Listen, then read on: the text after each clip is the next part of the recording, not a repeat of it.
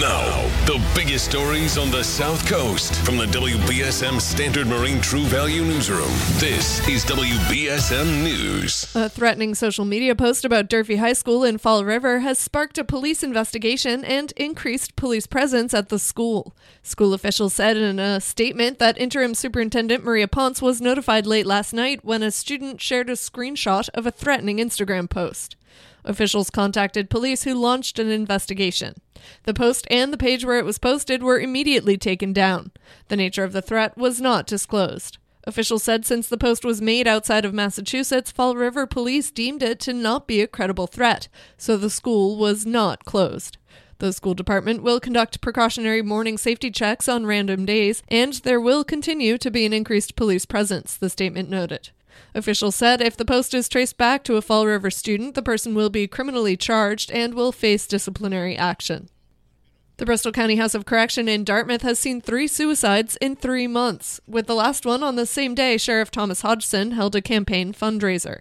The Bristol County District Attorney's Office confirmed 31-year-old Samantha Pento of Swansea committed suicide at the end of October. Pento was discovered alone in her cell on October 27th and pronounced dead at St. Luke's Hospital on October 28th. She was a mother of 2. The first suicide at the jail this year was an unidentified 35-year-old man who killed himself in late August after spending just one night at the facility. Another male inmate died at St. Luke's Hospital on September 25th, according to the Sheriff's Office. South Coast Health CEO Keith Hoven will be going up before a judge on assault and battery charges on December 20th. The trial date was set this morning in Wareham District Court. Hoven waived his right to a trial by jury, opting instead for a bench trial, a trial that's decided by a judge alone. The Rochester resident is currently on a leave of absence while he deals with the charges stemming from a domestic incident at his home earlier this month. Rochester police were called to his Mary's Pond Road home just before 10:30 p.m. on November 6th for a reported domestic disturbance. They arrived to find Hoven with a minor injury to his arm and a woman with a minor injury to the face. Hoven has pleaded not guilty and will go to trial next month.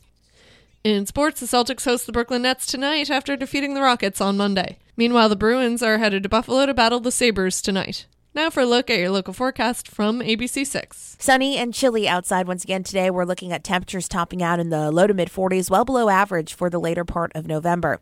Tonight will be clear and cool, overnight lows in the upper 20s and low 30s. And then tomorrow for Thanksgiving, expect sunshine in the morning, some afternoon clouds. It'll be a warmer day though. Expect highs in the low to mid 50s. From the ABC6 Weather Center, I'm meteorologist Chelsea Priest on New Bedford's News Talk Station, 1420 WBSM. I'm Kate Robinson for WBSM News. Stay up to date with New Bedford's News Talk Station, 1420 WBSM, and get breaking news alerts and podcasts with the WBSM app.